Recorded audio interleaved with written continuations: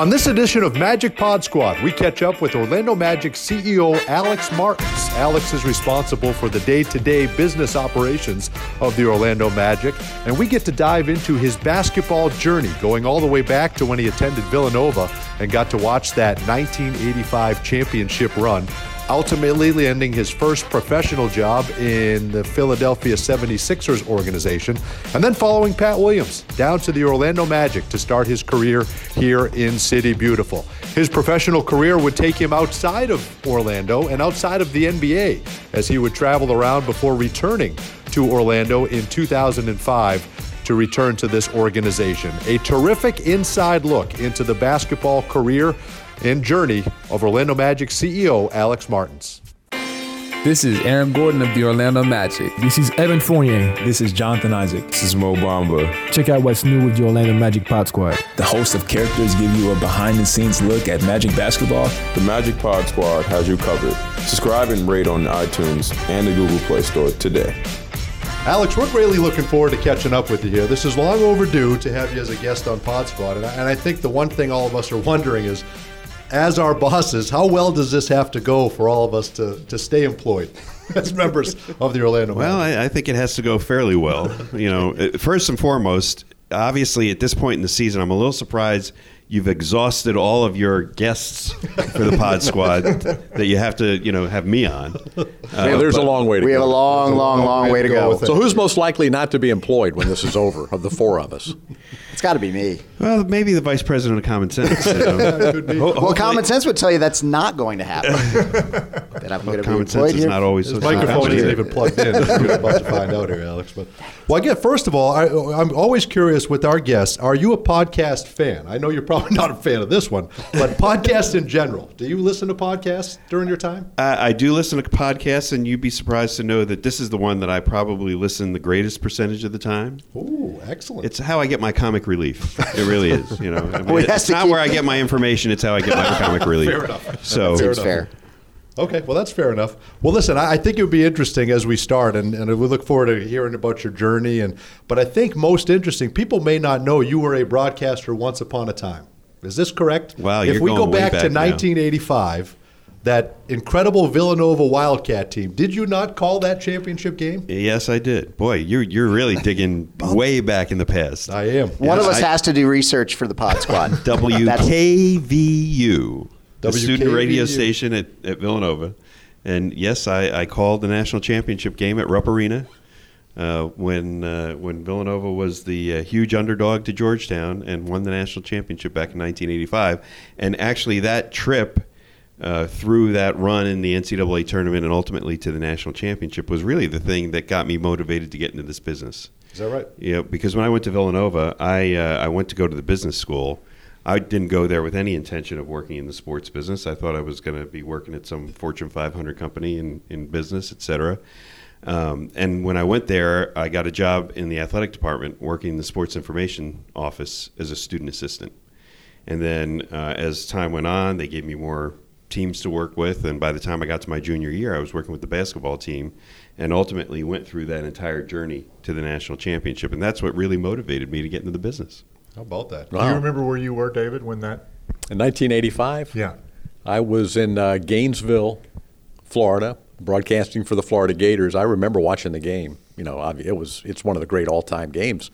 But I had forgotten that you did that game on radio. So Dante digs up a nice nugget here. So when did your broadcasting career get derailed? When did you head in another direction? 1985, April the day 1st, after the broadcast? April the 1st at the national championship game. Things worked out Were pretty you well doing for play-by-play? I was doing play-by-play. What a way to go out, though. Yeah. Wow. Yeah, that's a great career. Yeah.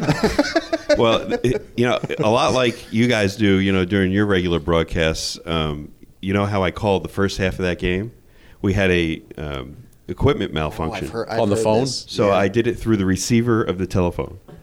And David, you can remember those days when they had the couplers, I guess is what they called them, for you to broadcast the game through the telephone line, et cetera. Yeah, I carried all my equipment and set it up, for years and did everything. And then when something would go wrong, you just grab the phone and just talk on the phone. To the phone. And that's how I called the entire first half of that national championship game, as Harold Jensen was hitting every shot from from the field, and we were shooting 71%. What a great experience. Yeah, it was great. It was fun. Could we go back a little further? Because let's go back. I mean, I would like to go back because fans want to. I think people want to get to know Alex Martins, and I've been to your home. I mean, we did early in our career. Jeff, were you part of the? I was a player back then, David. Back then, you weren't a part of the. Where you grew up in Kearney, New Jersey. New Jersey. Yeah. I remember your childhood home, and your parents were so gracious and had a large group of us there back in '89 or '90, '91, maybe several times. Yeah. But what was your childhood like? What was it like growing up in Kearney, New Jersey?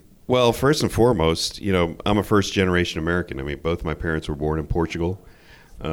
So, you talk about growing up in Kearney, New Jersey. I mean, for the most part, I grew up with Portuguese as the language being spoken in my home.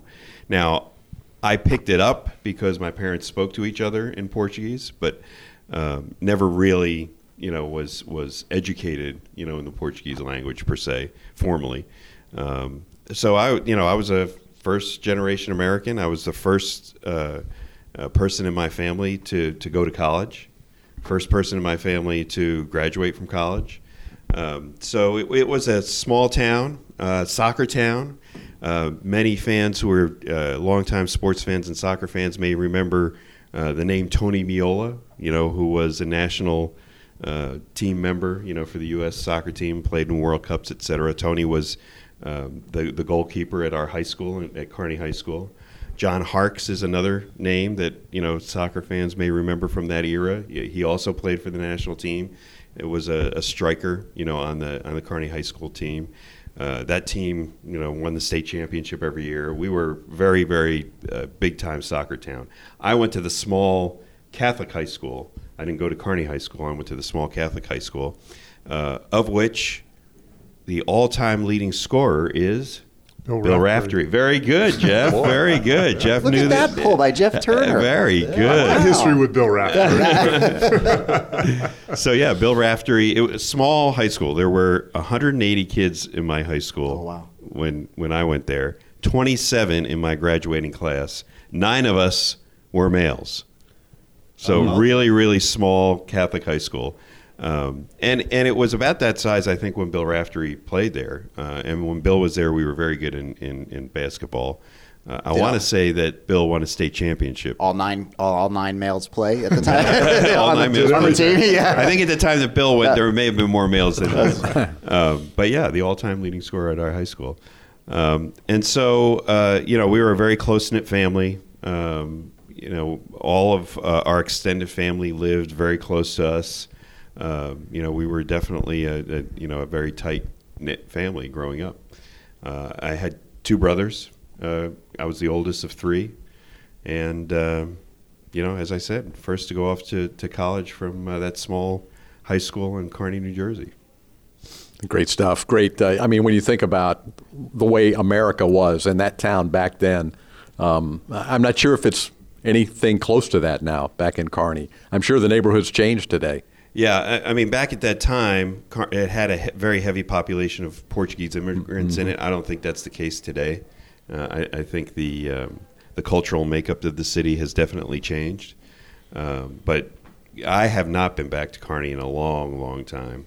My family has all moved from there now, and we really don't have any family there. But it was a great time growing up. A small town, northern New Jersey, just outside of Newark. Right across the Hudson from Manhattan. I mean, we literally could see the Manhattan skyline from our hometown.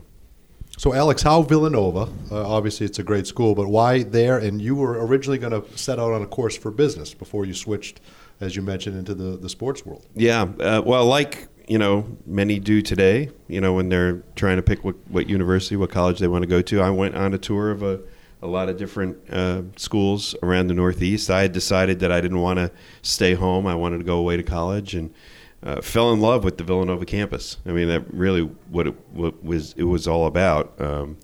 I was focused on schools that I wanted to go into the business school, but really fell in love with their campus. Anybody that's been to Villanova, in the western suburbs of Philadelphia on the main line, I mean, it's just an absolute gorgeous campus, and it's a great place, particularly for those that go away to school. It's a great Augustinian Catholic community.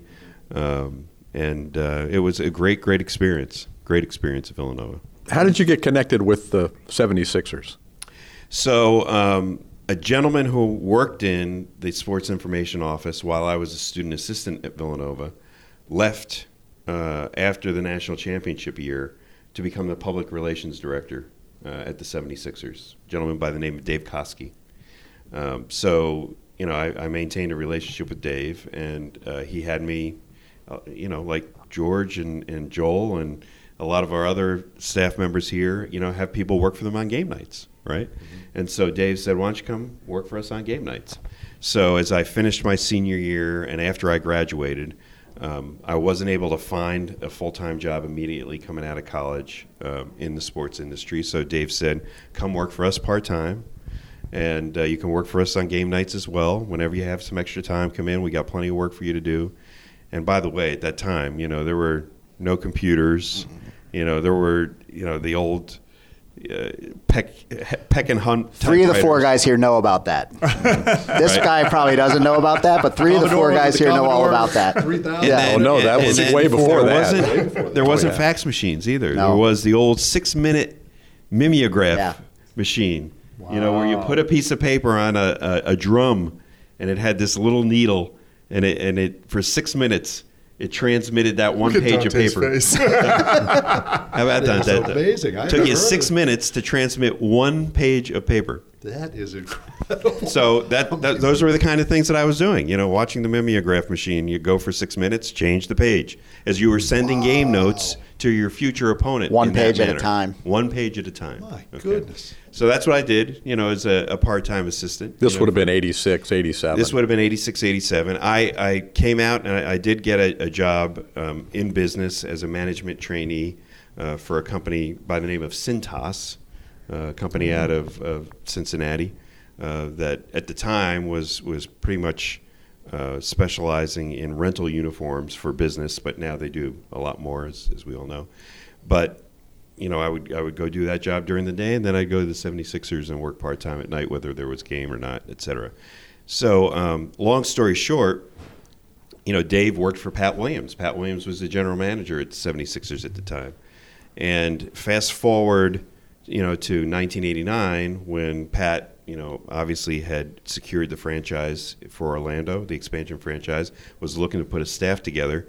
He calls Dave and says, okay, I need a PR director. Who should I interview? And Dave had me on his list. I was working at Georgetown University at the time. All of my Villanova friends weren't speaking to me anymore. Right? Traitor. But I was working in the athletic department, specifically working with the basketball program and Coach Thompson, at Georgetown.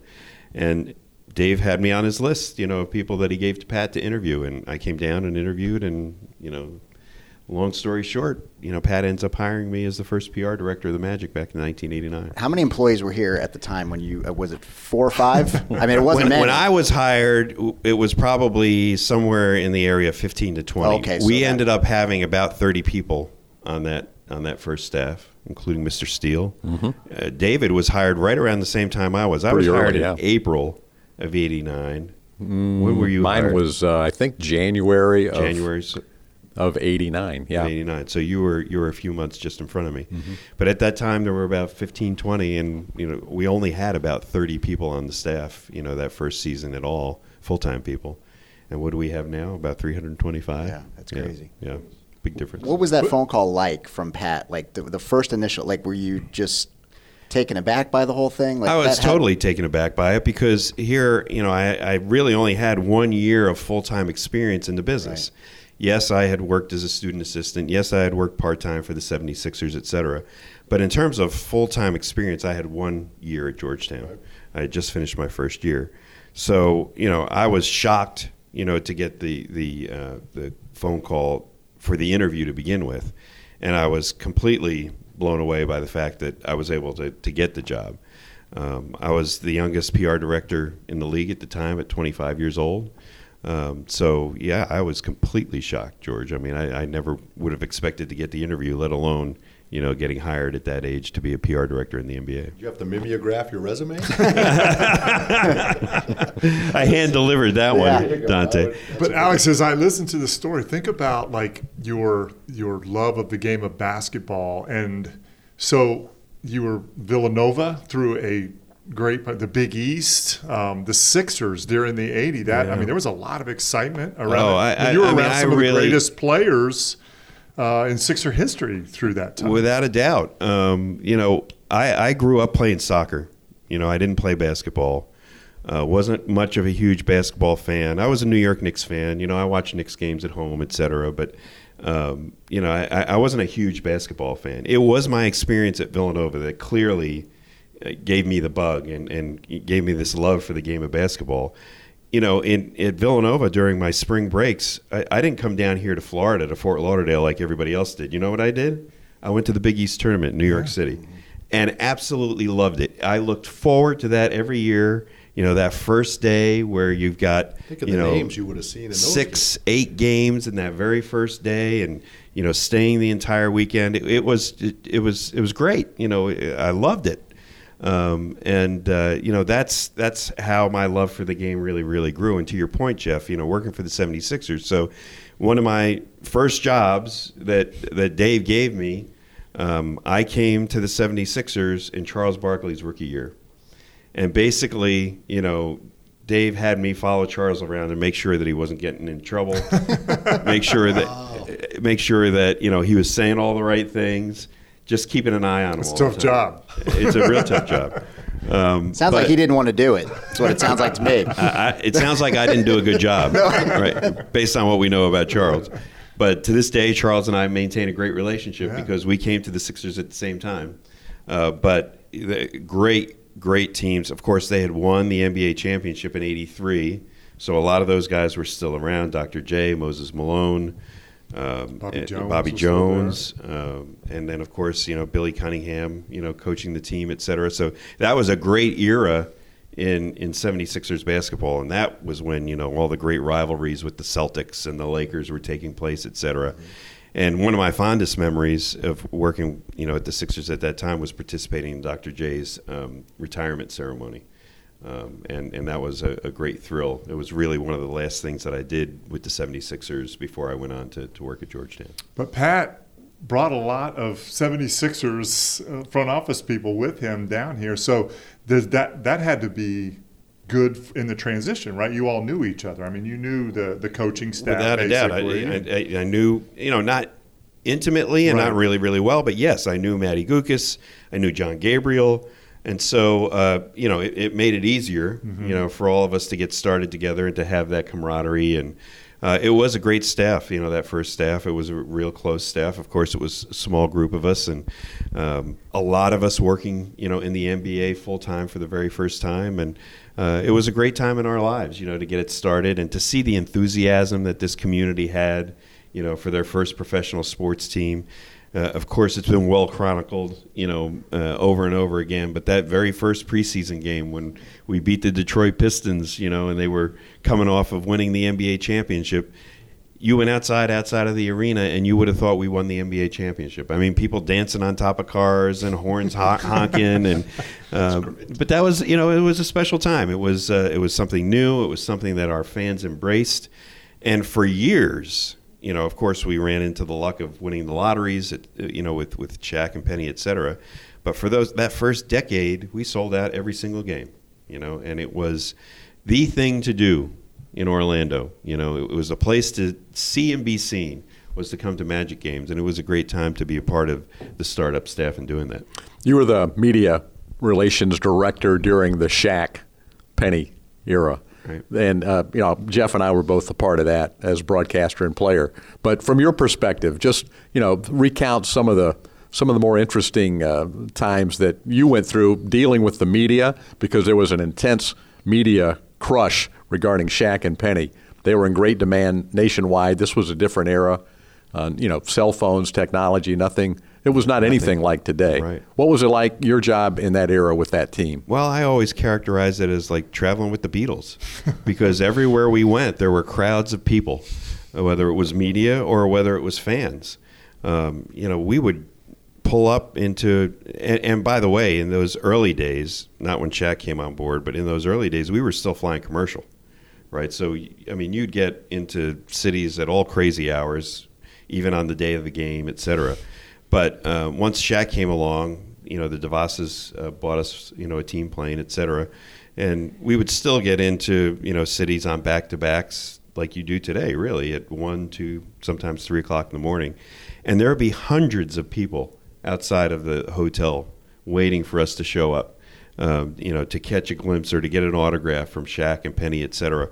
I'll never forget the one time we got into Sacramento, and you've probably told this story before, but, you know, Shaq decided that he was going to trick everybody, you know, and he put this wig on, and he had this long trench coat on, et cetera.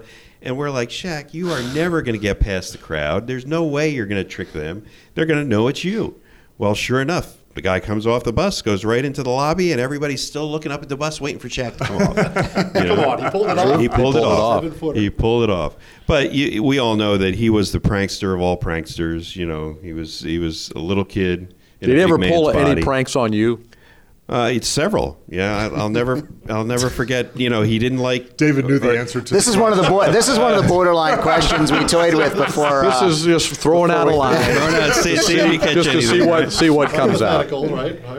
So you know, Shaq was the ultimate prankster, and you know, there were days where he didn't want to deal with the media crush. You know, and of course I was the guy at that time that had to go to him after practice and say, "Okay, Shaq, here we go. We got NBC, we've got this, we've got that, and then you got to go talk to the scrum, et cetera."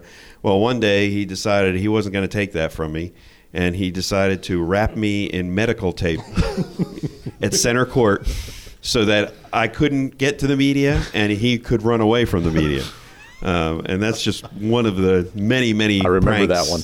I was hoping you would tell that one. One of the many. You got pranks. one, David. You got him. Yeah. You're still employed. That's good. And I imagine you can't get away from him when he's trying to string you up like that. That's pretty strong. Well, you know, a man of his size. But there were many more that were victims of Shaq. Of his chicanery. I think we all were. I mean, you were a victim. You had to have a prank that he pulled on you. At some point, he got all. I felt. You know who I felt the worst for was the late Brooks Thompson. Yes. You know Gerd Hammock had a tough rookie year too. Rookies did not fare well. Rookies bore the brunt of it all. Yes, they did. Yeah. Well, who was he? The guy. But before you go, I just want to please, you know, it was many years ago, but I apologize for not stepping in and helping you, Alex. I think actually he was in the corner going, "Go, Shaq, go!" I had forgotten that, Jeff, that you didn't step in. So you are I just fired. want to make sure. I just want to get on the record. I just want to get on the record now, since we're talking about jobs and things. Right. Was JT hard on you, media request wise? Was he tough to get? I can't remember any media requests that JT ever got. Oh, I'm sorry, JT. Wow, that was good. No, that's fair. That's fair. That's fair. Do you guys remember? Do you remember the Barry Cooper, who was the Sentinel writer for the Orlando Sentinel? They came out with the grades. Remember, they would come out and grade people and everything. Yeah. I was the one that put together the poster board in the locker room with all the media members' names on it, with spaces for everybody to grade the media members. Nice. And I left that in the locker room. Yeah, it was quite good. It was very nice. I really enjoyed it. It was. Did you like that, Alex, as the media relations guy? Or was No. And as a matter of fact, no one ever told me who put that. It was so that's strike two, Jeff. Yeah. I just wanted to be on the record. Let me just go on the record as saying, you know, now as a member of the media, I apologize for that too. This is a cathartic session for you. Yes. You want to cut bait now, Jeff? Yeah, I was going to say. Yeah, I'm done. Anything else you want to confess? You don't hear from me again. I'm done. But you've got Shaq. Then you are able to draft Penny. You have your coach in Brian Hill. You eventually add Horace Grant. I mean, there was a feeling. You end up going to the finals. But there had to have been a feeling, we're going to be doing this for quite some time. Oh, without a doubt. You know, we in that year, you know, that we went to the finals, I mean, from my perspective, and I think a lot of people around here, every night we came to the gym, we expected to win. Mm-hmm. You know, we were that good. We were that dominant. And any time that we did lose, it was a surprise, you know. And we did think that was going to last for a long, long time. But I'll never forget, after game one of that finals, we were up 27 against Houston in that game, right, in the first half. And, of course, we all know the story that Houston came all the way back. And I walked into the locker room after the game. I looked around the locker room and, I turned to the person next to me and I said, we're done. You could see it on their faces because we were so young. They hadn't been through that experience before, but they looked so dejected that you knew that we were in trouble. And did you feel that way, Jeff? You were in that locker room. I don't know that I don't know that as a player I felt that way, but I do agree that it was pretty devastating, and the fact that we were so young and had not been through anything like that, I thought that was a big part of what ended up happening. So, and of course, we end up getting swept, and that bus ride coming out of the old Houston Arena was the worst. Fans were rocking the bus. They were rocking the bus. We thought they were going to tip the bus over, right, Jeff? Mm-hmm. You know what stinks from my perspective on that was I was an intern during that year under Alex, and the whole staff was going to go out to Houston for a game during the finals. They had already told the whole staff, the ones that didn't travel, and I was an intern. I didn't go anywhere other than the office. And they said, okay, we're going to send all the staff out for a game in Houston, and we're all pumped. This is before the series starts. You guys are all going to go to Game 5. And I was like, this is great. I'm going to go to Houston. This is unbelievable. And then it never happened. Never got my trip to the finals. That was a bummer. But, yeah, I mean, to answer your question, Dante, you get a team like that and you think it's going to last forever. And we all know what history happened, after that in terms of Shaq's departure and Penny's injury and, how it all really crumbled apart. We were in a different period of time, too, that really allowed all that to happen. It was really the one period of time in the collective bargaining agreement era that we didn't have restricted free agency, just that one off season. And that was the precipice for Shaq being able to leave. Because in today's era, and almost every other era, in collective bargaining, we've had this notion of restricted free agency where a team can match, any offer from another team that a player gets as a restricted free agent and keep them. Well, unfortunately, we hit that one window in that 1 year when Shaq became a free agent. We didn't have that in the system. In today's system, the Magic would have been able to keep him for at least 3 more years. Absolutely. Yeah. You would have it in this system today. A player that you draft, you can keep for 7 years, provided that you match any offer that another team gives them. And that could have changed the course of history if restricted free agency was in place. Could have won a championship that next year. Could have won a championship or two during that period of time. And, Shaq's attitude about leaving, could be completely different. And, history could be different as well. So, it wasn't just about Shaq's decision, but I think it was also the system that allowed him to make that decision that really could have changed the course of history. Now, in 98, you left the Magic. Give us just, what happened, why you left, where you went, how it came to be that you returned to Orlando, what the circumstances were there. I wanted to take another step in my career, and at the time there wasn't really that opportunity here with the Magic. I mean, there were a lot of senior executives that weren't going anywhere, and were strongly in place, were doing a great job, et cetera. So it just happened that at that time I was recruited by one of these executive recruiting firms for a senior executive position with the new Cleveland Browns when they were getting restarted as an expansion franchise after the original team moved to Baltimore. And it just so happened that one of the people that I really revered in the business and had a lot of respect for and always said to myself, boy, would love to work for this gentleman, was Carmen Policy, who was the longtime CEO of the San Francisco 49ers, was the CEO when they won their 5 Super Bowl championships, et cetera. Well, Carmen, had left the 49ers by that time and was now part owner and CEO of the new Cleveland Browns. So, through this executive recruiting firm, got the chance to meet Carmen, interviewed with him. We hit it off really, really well. He gave me an opportunity that I couldn't refuse, both financially and also from a responsibility standpoint.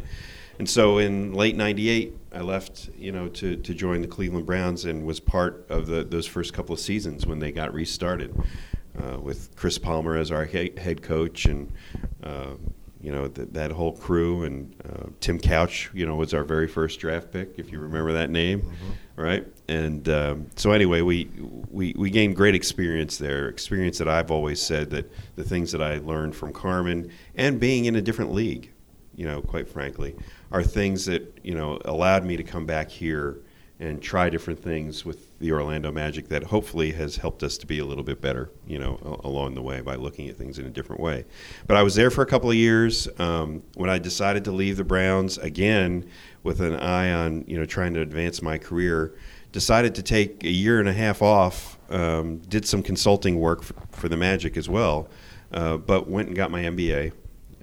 Went to UCF, got my MBA, and immediately after I finished my MBA was hired as the Chief Marketing Officer for the Hornets in New Orleans when they moved from Charlotte.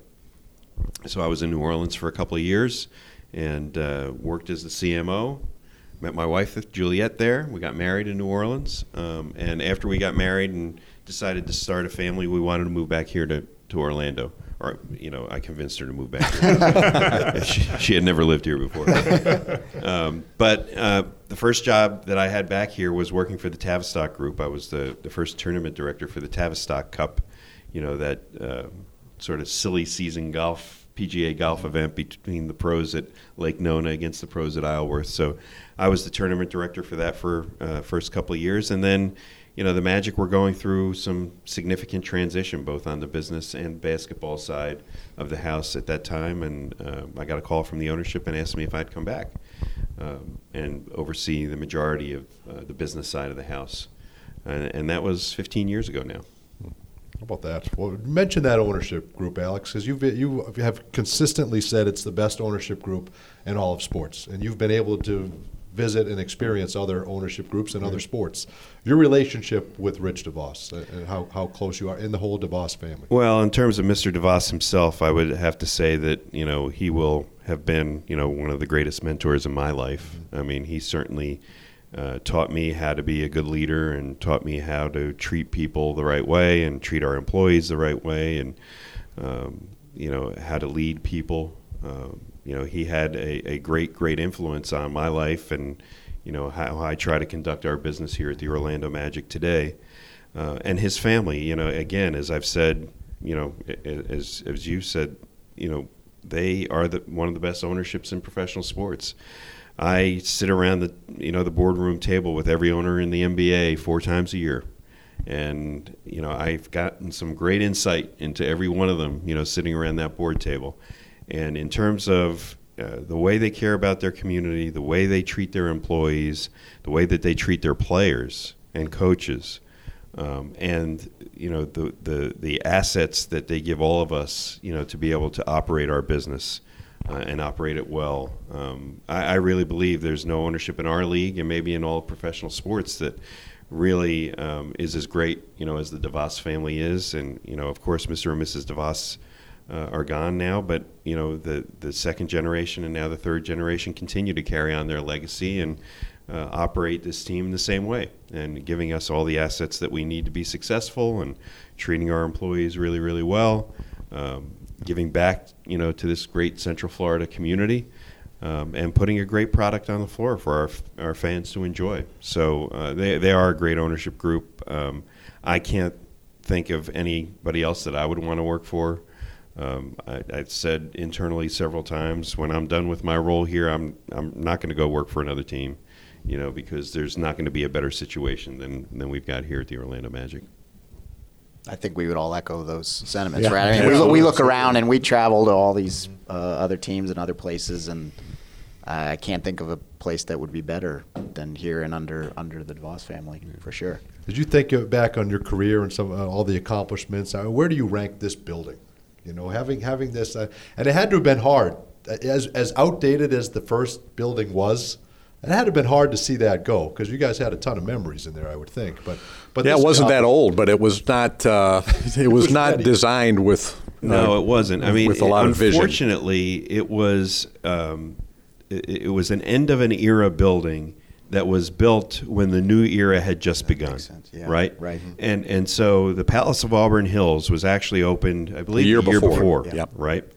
And, I mean, that was the new mecca of arena facilities, right? And it had all the new suites and all the amenities and great fan seatings, great sight lines, great video boards and electronics, et cetera.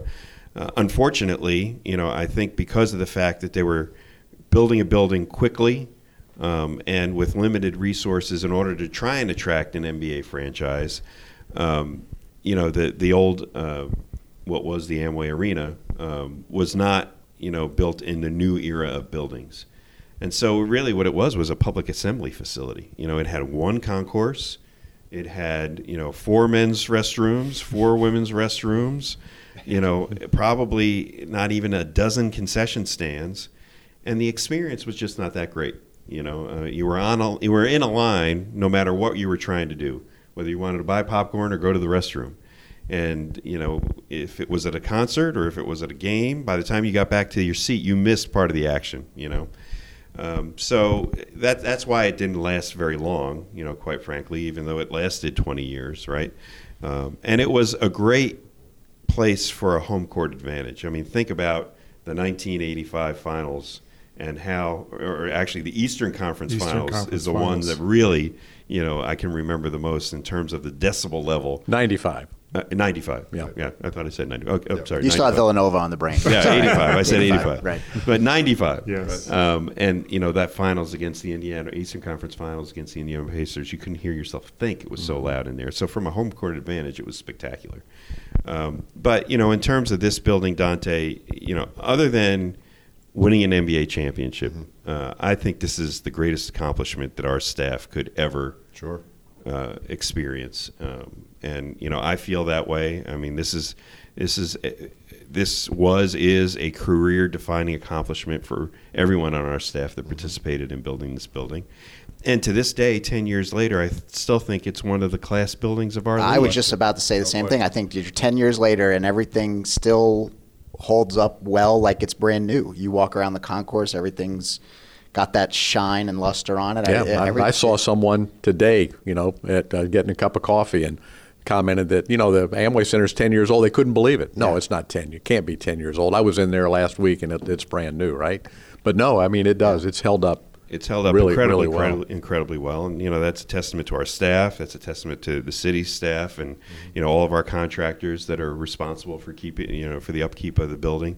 But, it'll be interesting. I'm going to see the new one, as we go on this West Coast trip. That's right. Yes. At the Chase Center. Oh, yeah. So we'll have to see how the Chase Center holds up. I think ours is better. Ours is better. That brings up what I want you to address. Your focus is the business operations of the Magic, and so what's down the road? What's the next vision that this franchise will undertake from a business standpoint? Well, it's continuous improvement. It's, innovating. We are known, in our league, for being innovators, particularly throughout the entire organization. But on the business side, we were one of the first teams in the league to really utilize business analytics to drive new revenue streams and, variable pricing and dynamic pricing of tickets, et cetera. We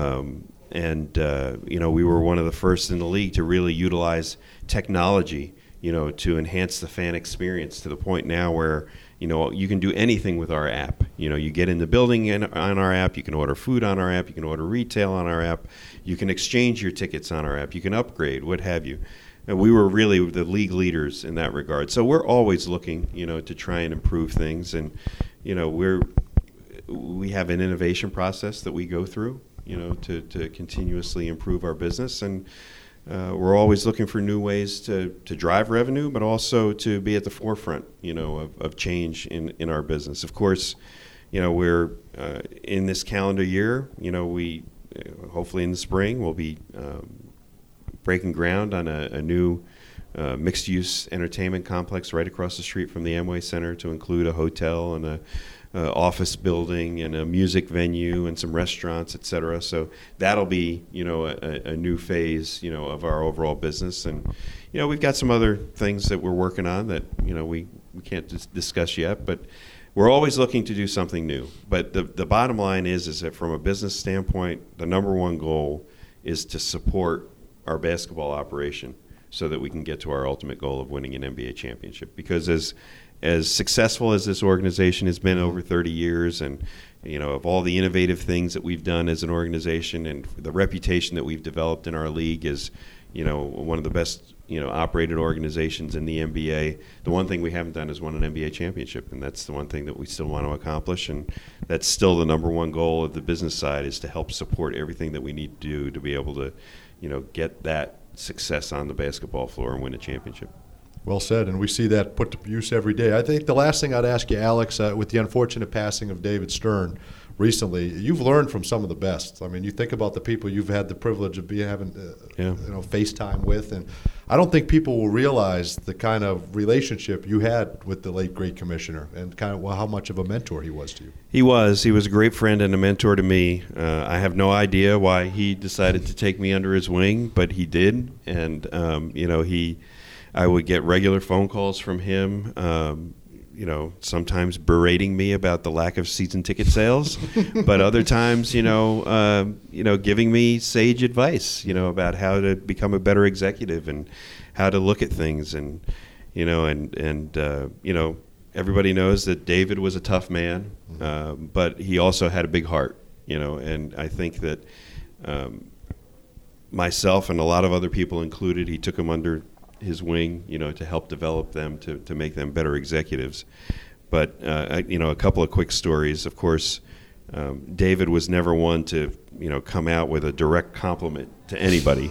If anything, he was going to really chop you down as opposed to giving you a compliment. But I remember when we were opening the Amway Center, it was our first night, and he was here for opening night, and he got here about 5 o'clock in the afternoon, and I was taking him on a tour of the whole building, floor by floor, and all of the ushers and the ticket takers were in place. And how we've really focused from the outset of this building on customer service and making sure this has been like a mecca for customer service. So as the commissioner, and I were walking, the hallways and the concourses, everybody would say, welcome to the Amway Center. Have a good time tonight. Hope you enjoy the game, etc. So we got about halfway through the building. He grabs my arm. He stops me and he says, "I'm from New York. I don't like people to be nice to me." Of course, he used an expletive or two. Yeah, but sure. That was his way of giving a compliment. Nice. Right? Okay. So, and that's the way David was. And then my other story is when I was leaving Cleveland, one of my last duties was to take a group of sponsors to the Pro Bowl in Honolulu when it was in Hawaii at the time. And so we were on an off day, and I was enjoying, the beach by myself, and my early cell phone rings. I think at that time it was probably a brick phone, right, David? It was one of those big bricks. And it did have caller ID, and I noticed that it was the commissioner's office, and it was Linda, his longtime forever assistant. Linda was David's assistant for over 40 years. But Linda gets on the phone. She says, "Alex, stand by for the commissioner." So I was like, okay. I want somebody to do that for me really bad. So as David will always do, he doesn't say hello. He doesn't ask you how your day is going. He picks up the phone and he says, and little did I know, he knew that I was leaving the Browns. I hadn't had recent conversation with him. He gets on the phone and says, "Okay, so what are you going to do with the rest of your life?" Again, his way of saying, do you need my help? Right. And that's great.